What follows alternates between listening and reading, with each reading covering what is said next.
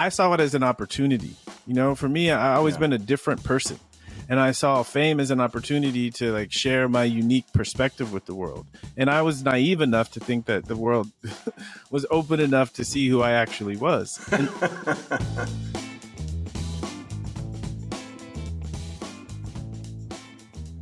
Hey everybody, Trey Wingo here. Welcome into another episode of Half Forgotten History. This week's guest, arguably one of the most interesting characters in the history of the NFL. He left the college game as a Heisman Trophy winner and the most prolific runner the game has ever seen. One team traded their entire draft to get him, and after they did, he realized he didn't really love football and then went on a journey that took him in and out of the league for several years before he finally found his calling. I'm talking about, of course, Ricky Williams. His story is fascinating with so many twists and turns, and the way he explains it, it worked out exactly the way it was supposed to. Take a listen now and enjoy this episode with Ricky Williams. Do you ever think that maybe you should have been born 10 years later? Because it feels like everything that was so controversial for you back in the day doesn't seem like it's that controversial anymore. Well, I think if I hadn't existed, I think maybe it might still be a little bit more controversial. So I don't. I embrace being a change maker. Like, you were the first guy that I really remembered that was in my mind like, okay, this guy is so good at football, but there's a part of him that doesn't want to play football. And I admit this was my limitations. Like, I couldn't wrap my head around that. And you sort of, through your journey, made it easier for me to understand. But you were the first guy that I was like, wait a minute, he's so good at what he does. Why doesn't he want to do it? And I had a hard time with that. Just I'm letting you know that was my shortcoming in my dealings with your story. Well, I mean, to a certain extent, it was my shortcoming too. And I think people look at me and they make the assumption that the greatest potential I have is to be an athlete. And no doubt I was a great football player, but I knew that I was wasting my time because there were things I could be utilizing my time to actually become better than football at something that's actually more meaningful and makes more of a difference in the world. Yeah. So I loved football, but I just knew that I had so much more to contribute than scoring touchdowns. And we will get into all of that in this episode because I think your life story is fascinating on so many levels. But when did you start thinking? Because you were, when you left Texas, you were the all-time NCAA rushing champion. When did you, in your journey to be more than a football player, start thinking, I mean, this is good and all, and I enjoy it, but I'm not sure it's the know-all, end-all for me? I think it probably started to occur after my second year in New Orleans. So my first year, I had a bunch of injuries. I missed 4 games. Missed 4 games, and then next year I came back, got to 1,000 yards on week 10, and on my 1,000th yard, I broke my ankle. And I think when things like that happen, I think they occur to wake you up and get you to start asking questions. And so I started saying that I put all my eggs in this basket and I see that I'm mortal and my bones can break and nothing I can do about it, that I feel like crap. And so I just was like, that doesn't work for me. I need to have a life where I'm more in control and what's going on and how I feel. And so I started to think, is this really what I should be doing? And every time I asked that, I got a resounding no. That was your inner voice just telling you that there was something else for you? I mean, it was my inner voice. It was the outer voice. It was circumstances. It was everything except for people. Everything except for people was telling me that I needed to be doing something else. When you were at UT and winning the Heisman Trophy, you were locked on completely on football at that point. You were still, this is the way for me. No. So when I was a kid, when I was 12, I remember watching Notre Dame football, and there was something about the tradition and the mystique about Notre Dame football that made me make a decision that I want to be a college football player. And I kind of already knew it because my mom told me I was going to college, and she told me that she wasn't going to be able to afford it. So it was, built into my mind at a very young age that I was going to have to get a scholarship to go to college. And so my dream was only to go to college and be a football player. I didn't have any inspiration to go beyond that to the NFL. But once I got to college and I was having so much success, it just became the next logical step. The 1999 draft was a crazy one for a variety of reasons. I remember there was a big debate over whether you should have gone to the Colts They took Edgerrin James. How much do you remember about all of that, and what was your thought process of the draft? Because the draft is like this industrial complex now. It's this machine that sort of takes over everybody's time from the end of the Super Bowl to the end of April. What was it like being in that vortex for you? From a kid, I never had any aspirations to go to the NFL. And so when I got to end of college, it was the next logical step. So I was like, cool, it's the next logical step. But I didn't think, oh, I made it, I'm fine. I saw it as an opportunity. For me, I always been a different person. And I saw fame as an opportunity to like share my unique perspective with the world. And I was naive enough to think that the world was open enough to see who I actually was. And so to me, the NFL wasn't an opportunity to play football and show off my talent. It was an opportunity to show off like my heart, the engine that created the success, not the external success. Because not everyone is going to be able to run the football and lift weights and is going to be as explosive as I am, but everyone is going to have something that if they believe in themselves and they put the work in, that they can be great at. And to me, that's something that can resonate with everyone. But just being able to run over linebackers and, catch the ball out of the backfield, that's a limited skill set. Yeah. And you were exceptional at it. It's funny you say you thought it was an opportunity to show your heart, because I remember when you went to New Orleans, like you would do the interviews with the helmets on because you had a little anxiety, right? So how did you manage that situation with what you just talked about, wanting to share your heart with everybody? But the putting my helmet on was the response when I realized that no one cared about my heart, Yeah. And so and it started early, right? I thought, this is a great opportunity. And so I chose an agent that people didn't agree with because I saw an opportunity. When I was going through the whole recruiting process, right, all these guys, these sharks were coming at me trying to get me to sign with agents. And it just felt like gross. And I found one person where we actually had real like communication, and it felt like this is a real connection. And it felt like family. And it felt like this is an opportunity to do something different, to show athletes that you don't have to go down the same path. And so I signed with No Limit Sports. And I got, again, me expressing my heart, what was important to me. And it was like, I received all this criticism. And then I decided, everyone always complains that athletes only do it for the money. And I was one of the people that actually really wasn't doing it for the money, And so when I had I decided to use my contract to show people that all athletes aren't like that. But the response was that I was stupid and I missed an opportunity to like stick it to the team, and I didn't take advantage of my leverage. And I was like, I realized no one cares about being a good person. No one cares about these things that are important to me. And so that's why I just put the helmet on, because I was like, no one cares about who I really am. They just want me to go score touchdowns. That is accurate. I mean, like that is the way most fan bases look at their players. I always say, like, whenever like a rabid fan of a team sees that player somewhere outside of the football field, it's like when you're a kid and you see your teacher outside of school. I'm like, what are you doing? You only exist in this plane for me. You only exist in school. I'm not supposed to see you somewhere else. And I feel like that is what you just said sort of personifies almost every fan base when they see their favorite player not doing the thing they want them to do. And so, all I did was I realized that, and I said, okay, so if what I'm looking for, what I was looking for in the NFL at this point in time, the NFL doesn't have the ability to give it to me. And so eventually I got to the point and I said, how can I use this opportunity to get what I want? And I think I finally achieved that. Now I spend my days, usually football fans, booking time with me to talk about life, to talk about the purpose of life, to talk about their journeys, my journeys. And it's great, that heartfelt connection of showing people my heart and being able to talk about the underpinnings that lead to the kind of success that they resonate with on the football field. That's what I was looking for the whole time. And I finally have it. And for that, I have football to thank.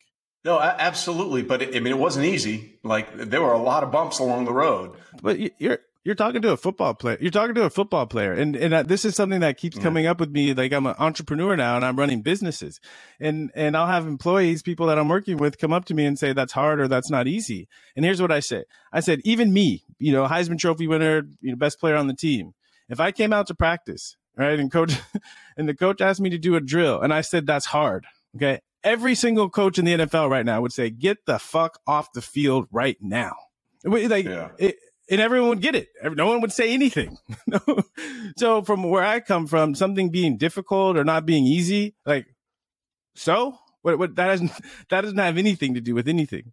No, you're right. I guess I was just trying to say that, like, for example, the contract, which was so controversial because it was so incentive laden, instead of like the thought process of sticking it to the team, maybe just you could have set yourself up a little sooner to do the things that you're talking about. You know what I mean? Well, no. I disagree, because I had to go through it in order for it to be meaningful. Right? Like people are afraid to take a leap. People are afraid to put themselves on the line because they don't see any examples of anyone doing it. Yeah. And so for me, it's been an honor to be that person.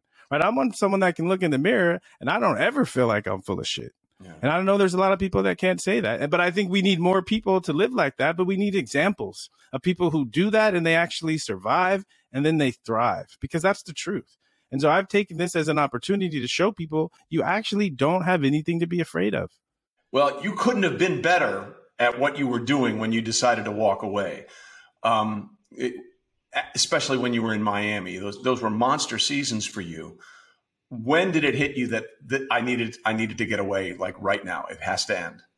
So there's a moment where I was sitting in my locker and it was during the off season, and I was talking to some of the guys and I started reflecting on like when I was a kid and decided I wanted to become a football player. And I remembered, it was like this remembering moment of I did it to make a difference. And I looked at my life and I said, I don't think I'm making a difference right now. I said, I felt like I was doing more. I was like distracting people for 3 hours on Sundays more than I was doing anything to truly inspire people.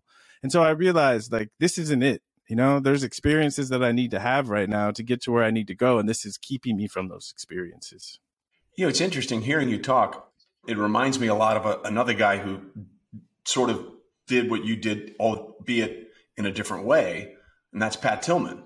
Yeah. Who at some point decided, like I remember the famous story about him once when he was at Arizona State. It's like, you can redshirt me, but I'm not staying for another year. I got things I want to do. Yeah. And then, of course, he felt compelled to try and make a difference, albeit in a very different way. Yes. But I feel like you guys might have been very similar souls when it's all said and done. Yeah. I mean, ultimately, I think, and sometimes we realize it younger, sometimes we're older. But I think eventually we get to the point where we realize life isn't just about me, right? It's about it's about me as far as what I can contribute, but I have to work on that. I have to build that. And then once I have something to contribute, then it's time to start contributing it. And I think what football taught me was how to set goals and accomplish those goals and how to work together as a team, how to cooperate. But I feel like once I got that training, I was ready to utilize that training out in the world. And you certainly have, and we'll get into that in just a minute. But why don't we take our first break here? We're talking with Ricky Williams. When we come back on this episode of Half Forgotten History, we'll talk about the turning point, his journey, and then what he's doing now. Stay with us. Ricky Williams with us on Half Forgotten History. So in a tournament filled with upsets, including the first ever 15 seed, St. Peter's, to make it to the Elite Eight, we are left with the elite of the elite still playing. It'll be Blue Bloods on the Bayou. The Final Four teams, Duke, North Carolina, Kansas, and Villanova, have won half of the last 16 national championships. In a dream matchup, the Blue Devils and Tar Heels will meet in the NCAA tournament for the first time as Coach K's farewell tour rolls on. Duke is a 4-point favorite, but this rivalry is so close. In the last 100 meetings, Duke 50 wins, North Carolina 50 wins. The other semifinal game, Kansas is laying 4.5 to Villanova, who beat the Jayhawks in the 2018 tournament on the way to the Wildcats' third national title. North Carolina and Villanova have each covered all 4 of their games in this tournament. Duke is 3-1 against the spread, and Kansas is 2-2. Find more of Trey's trends at Caesar Sports on Facebook, Twitter, Instagram, and on YouTube.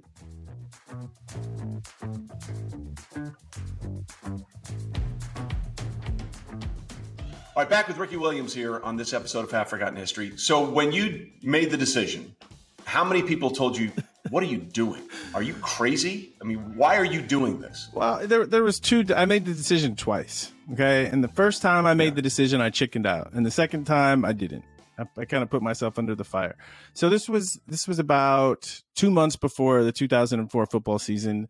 Right after I had that idea of I'm distracting people. There must be some, and I remember I drove down from New York to Miami with a good friend of mine, and long drive. So we had a lot of time to talk, and we were talking back and forth. And my friend, she was an actress, or she described herself as an actress always. And we started talking, and we started talking about her acting career. And she acted in 2 plays like 5 years previously, but she was still describing herself as an actress. And I started to think like, this woman's a fraud, and that turned into like, am I a fraud? Is football really what I'm meant to be doing? And it got me thinking. And the inner voice, it said no. And the next image I got was a image of Denny Green. Weird story. Image of Denny Green. And I remember hearing him speak at a conference and talking about what made him so passionate about coaching was helping young men, cross that barrier and become leaders. Yeah. And I felt like that's what I wanted. That's what I'm on this earth to do. And so I started thinking, okay. And in my mind, I started thinking, okay, so I'll go back to school, I'll get my degree, and then I'll go down that path. I've built enough cachet in this world that the doors will be open for me to go down that path. Okay. That was the thought process. And then I started calling on my friends because I was like excited. I felt like I found a new lease on life. Right. And so I called a bunch of my friends, family members, and told them the news that I'm gonna retire and I'm gonna go back to school. And they tried to act excited, but all of them were like, "Are you crazy?" They couldn't hold it very long. They're like, "Are you crazy? You have this golden opportunity. Why would you throw it away? What are you doing?" Yes, exactly. And so, I let them convince me into like rethinking my idea. So and then I said, okay, maybe I won't retire now. I'll play 1 more year and then I'll ride off into the sunset. Okay. But I was like kind of going back and forth. And, while this was all going on, I was in the NFL's drug program, but I was pretty much out of the program. I'd been in for 2 years and they were ready to let me out.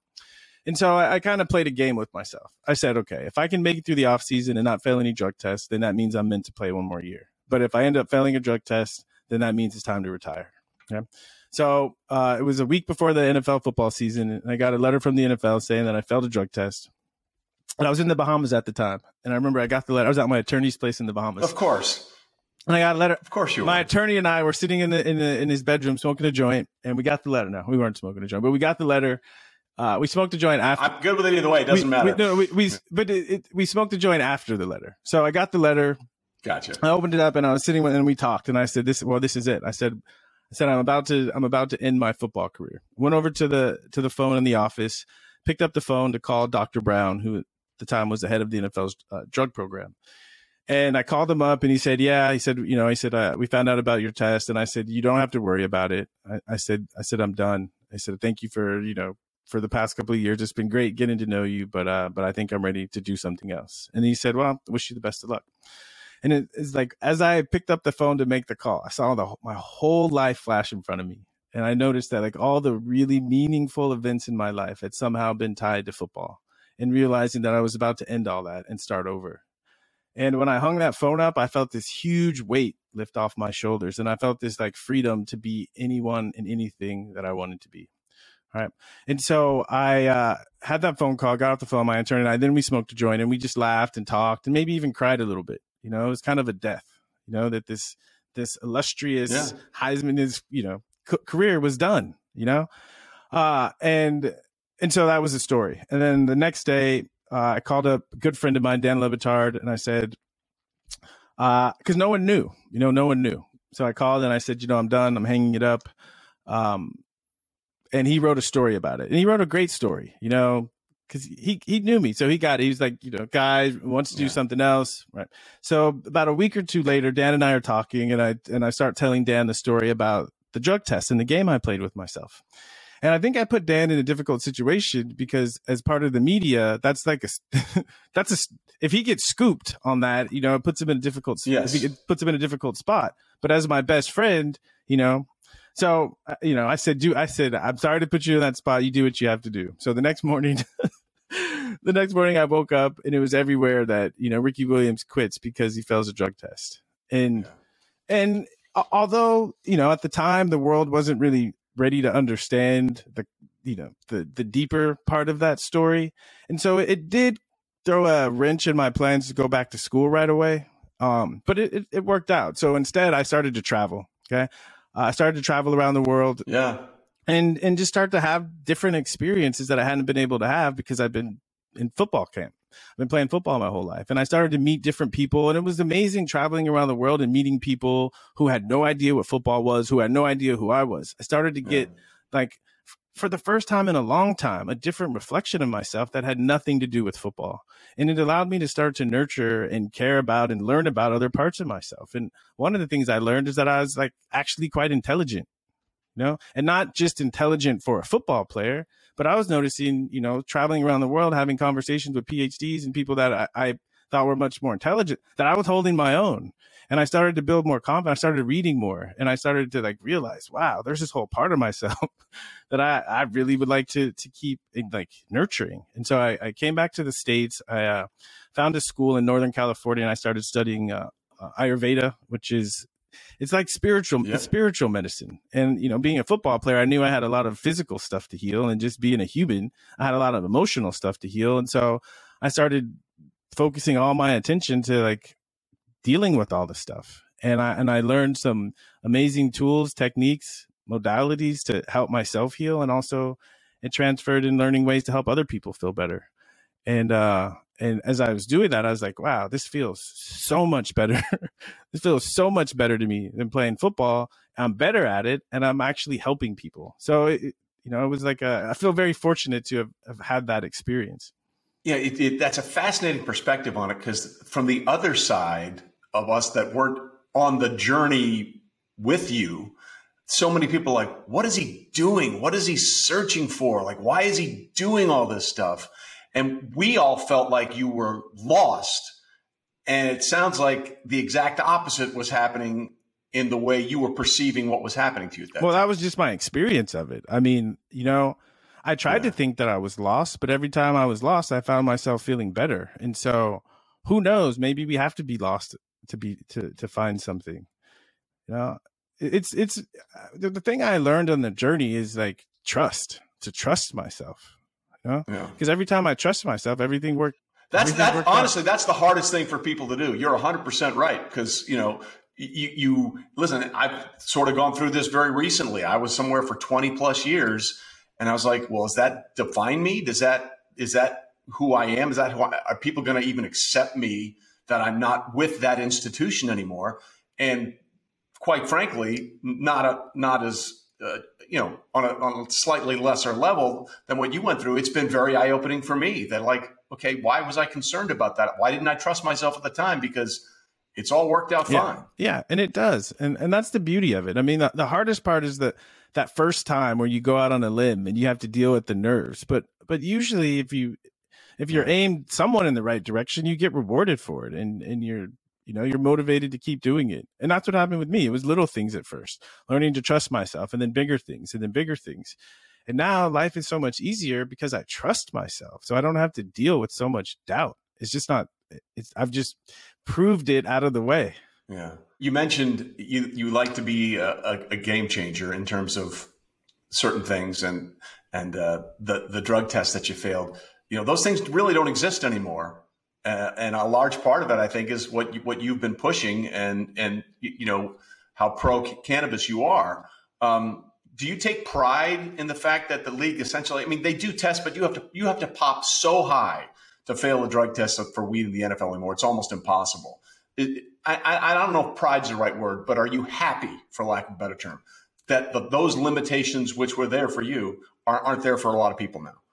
So the deeper mission for me out of all of this is I look back at my story in the NFL, and for the most part, you know, pretty much all of my teammates are going to have nothing but positive things to say about me. Pretty much all of my coaches are going to have nothing but positive things to say to me. And aside from the cannabis thing, pretty much all the fans are going to have nothing positive to say to me. So, you know, there's no reason in my mind that a person like me shouldn't have a place in the NFL. No reason.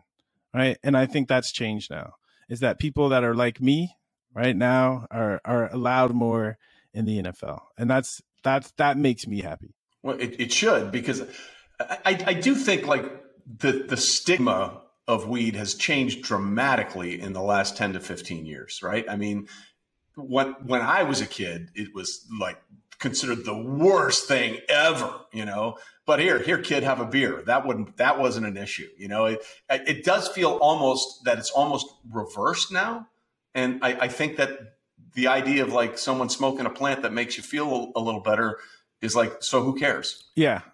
I mean, it's nice. We're getting there, and hopefully it goes a little bit beyond who cares. My experience and of my journey, and the way it's been told is cannabis has been a bad part of the journey. But for me, cannabis has actually been the most beautiful part of the journey. And that's really a story and a message that I want to get out into the world, because there are so many people that are needlessly suffering in the world, and there's something that could help them feel better and open up their mind and change their perspective. But because of the stigma and the taboo, they're anti. It's funny. I had a conversation with the guy, and we started talking, and he booked some time with me. So I knew he was open to people smoking. And so he said, I've never smoked. And he almost said it like he was proud of it. I've never smoked before. I never got high before. Yeah. And then he starts talking about his anxiety, and he starts to go through this list of like 20 different pills, pharmaceuticals, right? And all the difficult side effects. And, and I was sitting there kind of laughing to myself and just seeing like how many people are suffering because of the stigma. And it hurts a little bit, because I talk to people and I deal with people. And so I just really feel moved to try to open people's minds. And again, you don't have to smoke it. Like there's taboos around smoke and all those other things, but the cannabis has progressed so much in pop culture that there's capsules, there's gummies, there's even healthy food. There's pretty much drinks, Hey, yeah. Ricky. There's some gummies right over there. Just letting you know. Just telling you that right. Exactly. And if we're being real, so many people are on something anyway. And so for me, let's have a discourse. Let's have a conversation instead of like putting these things in the shadows and have all these people suffering for no reason.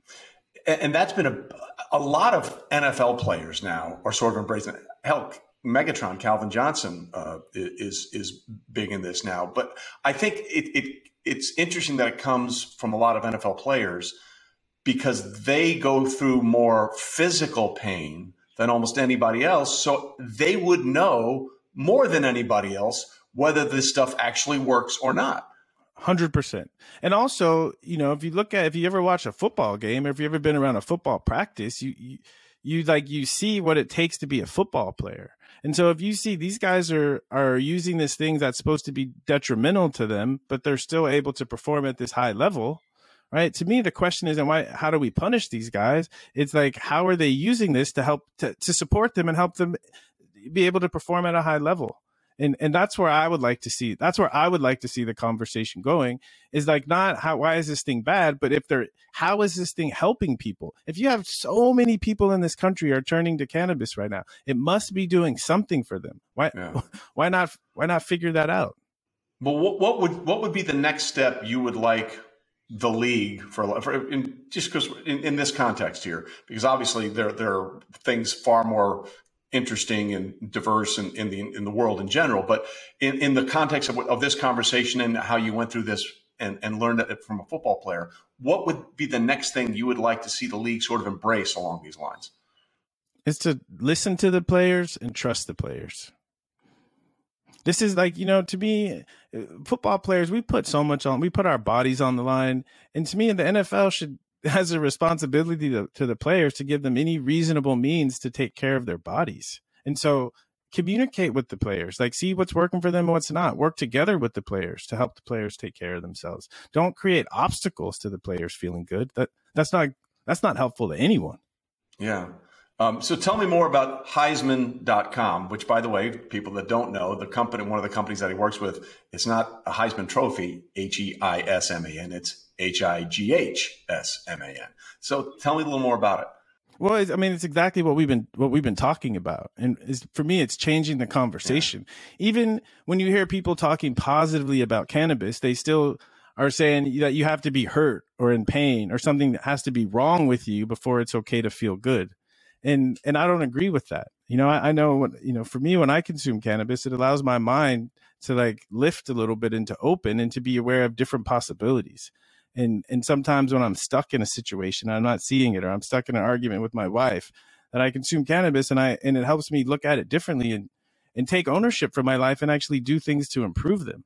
And I think that, well, because of the stigma and the way people talk about cannabis, most people, unfortunately, are using cannabis to escape.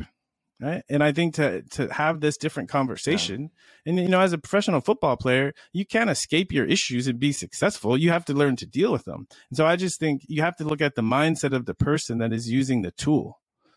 And we don't have enough people with this kind of mindset that have enough courage to be honest about how they use cannabis. And so I'm trying to create a safe place for people to be honest about how they're using cannabis, because there's so many highly, no pun intended, functional, successful people that are integrating cannabis to help contribute to their success. Those are the stories. Those are the stories that I want to hear. And creating a brand, it starts to give people like things that they can put on. It starts to give them a way to practice, to affirm this belief that cannabis is adding something of value to their lives. Do you still get people that say, Ricky, you're full of shit, you just want to smoke weed and get high? No, because they look at my life and that wouldn't make sense. They'd feel foolish saying that. And that's really, so to me, like this brings it full circle, because when I did leave the NFL, we weren't having these conversations about cannabis. And so what I was left with was, did I just ruin my life? And so when I realized, you know, the way this story ends isn't based on other people, it's based on me. And if I like live my life and I show people there's nothing wrong with this, then my life becomes an example. It's not just people talking. And so it's important to me for me to live what I talk about, and to live what's important to me. Listen, no one can question that when it comes to Ricky Williams, considering what you had, what you left to do what you wanted. I don't think anybody can question that you, to use an old football term, you talk the talk and you walk the walk in terms of the things you believe in. I don't think anybody can question that. Oh, good. I mean, that seems to be like a low threshold at this point in the Ricky Williams story. Well, but to me, I mean, yeah, for me, it's like, you know, when I go to bed at night, when I wake up, like, do I enjoy looking in the mirror? Yeah. You know, and I'm getting old, losing my hair. So looking in the mirror is not so much about the external. It's not so much about the external thing. You have to look deeper now. And so it's like, you know, when you're not, and you know, right, when you're, it's true. It's unfortunate sometimes, kind of, but it's true. When you're not so famous, you actually have to be a good person, you know? No gift bags. They'll give gift bags at every corner. Yes. For everybody. How much, just out of curiosity, how much do you enjoy football now? Do you watch it? What's your relationship with football like? So I'll just tell a little anecdote here. So football is never on in my house, you know, and my wife met me after I retired from football, and she was never really a football fan. So it's just not a big part of our lives. Okay. But all right, I had a Super Bowl party here in LA for the Super Bowl, and the game was on. And as soon as like the ball was kicked off, like I didn't move. I didn't move. And my wife looked at me and she was like, what are you doing? Because, you know, if it's on, I can't help. I'm all the way in, right? Watching every step, watching every little thing. Okay. Because it's so much a part of who I am, but it doesn't occur to me that football's on to go actually watch it. But if it's there, I'm all the way in. So you watch games occasionally, I guess. Yeah. Yeah. If I'm at a party or at a friend's house and the game is on, you know, they can be talking to me. I don't socialize when football is on. Yeah. I can't help it, you know, and I think maybe that's why it's not fun to watch football with me.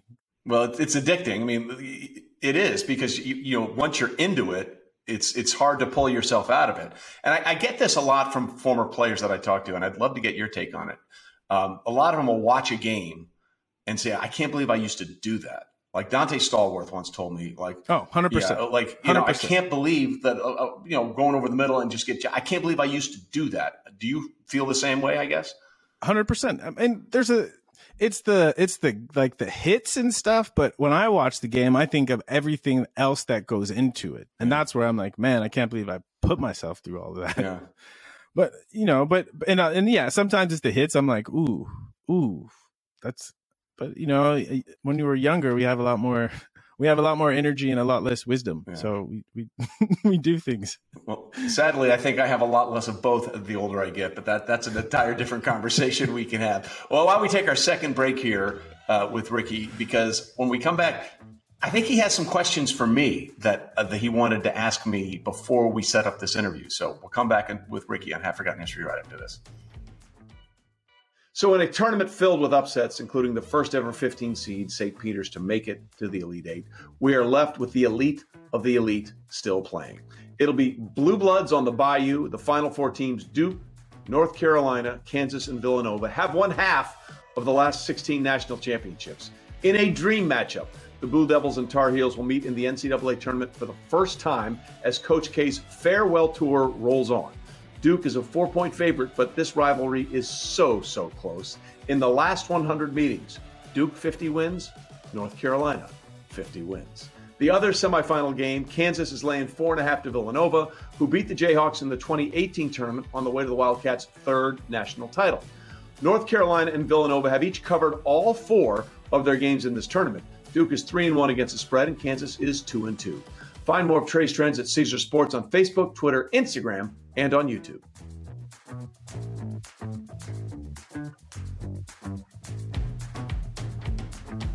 All right, back with Ricky Williams. When we set up the interview, your team asked for my birthday and where I was born and all this kind of stuff, because you do a lot of astrology now, right?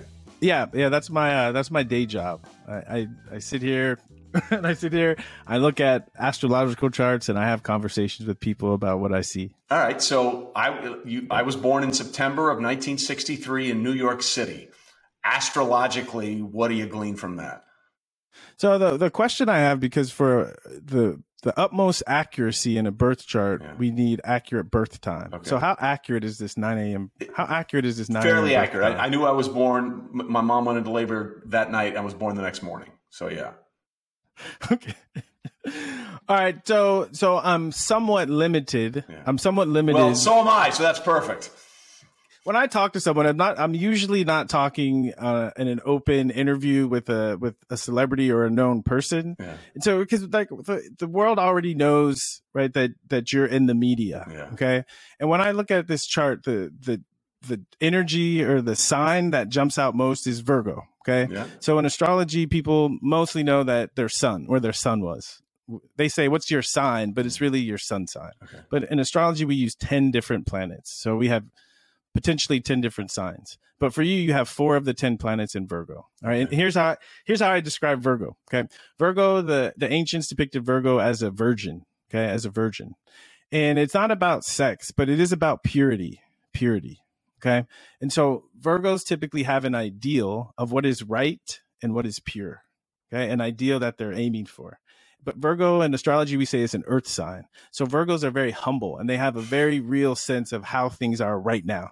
And so I say Virgos are constantly aware of the gap between where I should be and where I am right now. Okay. And so a lot of the life is based on how do you handle, okay, that awareness of not being good enough. Okay. And the answer is 2 things. Ceaseless effort is one. And the second one is self-love. What I mean by that, it's the way that the craftsperson, okay, someone who wants to become really, really good at what they do, okay, they lean into their faults because they know by being aware of where they made a mistake, it gives them the ability to correct it and to keep getting better and to keep getting better and to keep getting better. And here's the story I tell to people that have a lot of Virgo energy in their chart. Okay. I use the craftsperson theme and I say, imagine there's a carpenter. Okay. But he does well. You know, he makes fancy desks for wealthy CEOs. Right. Okay. And all the wealthy CEOs, they want to compete and have like the nicest oak desk. Okay. And so they refer. And so he gets a new referral. The guy comes and he says, you know, I want one of those desks. Okay. And the carpenter says, all right, come back in 3 months. I'll have it ready for you. Okay. So 3 months go by. It's the night before the guy is coming to pick up his desk. Okay. And our carpenter goes to bed and he lives only a couple blocks from his workshop. Okay. So he's in bed that night and he's tossing and he's turning and he's thinking, you know, there's one edge. There's one edge on that table that, I could do a little bit better. Okay. And then the other voice says, no, it's fine. It's good. Okay. But he can't take it. So he gets up about 3 o'clock in the morning, hops in his car, drives down to the workshop, spends about 2 hours just getting that edge perfect. Okay. All right. And he's done. Next day, the guy comes and picks up the office. The guy doesn't notice that he spent that extra time on that edge. Yeah. The guy loves the desk. Okay. Right. And our hero, right, is feeling extremely content because he knows he did a good job. Okay. That's how I describe Virgo. And if someone can get that, right, they're good. They're good. Wow. All right. I gotta go clean up some stuff then. I feel like my effort might be a little lacking after that story. I have somebody of those House of Virgos thing in there. So well, depending on birth time, because birth time will modify this a little bit. But if you're fairly close, right, the area of life where you're going to experience this Virgo energy is of groups, organizations, friends, right? And we know, based on your story, associated with the large corporation group organization, right? Yeah. And I would sense, right, the idea that probably, this is my guess looking at the chart, the idea that pushed you over the edge is that you weren't able to really perfect your craft in the way you wanted to in that environment. Can I tell you something? You nailed that part of it. Like the last few years there, I was like, what am I doing? Like, I just felt like I felt like I was just sort of spinning my wheels. So that part of it, my friend, you absolutely nailed astrologically. So well done. Thank you. 10 years from now, what do you want people to think about Ricky Williams? Or does that even matter to you? Does that even matter to you? Oh, of course it matters. Of course it matters. Of course it matters. I want people to think that they're glad that they knew I existed. Yeah. They want them to feel like, wow, knowing him has contributed something positive to my life. That's pretty good.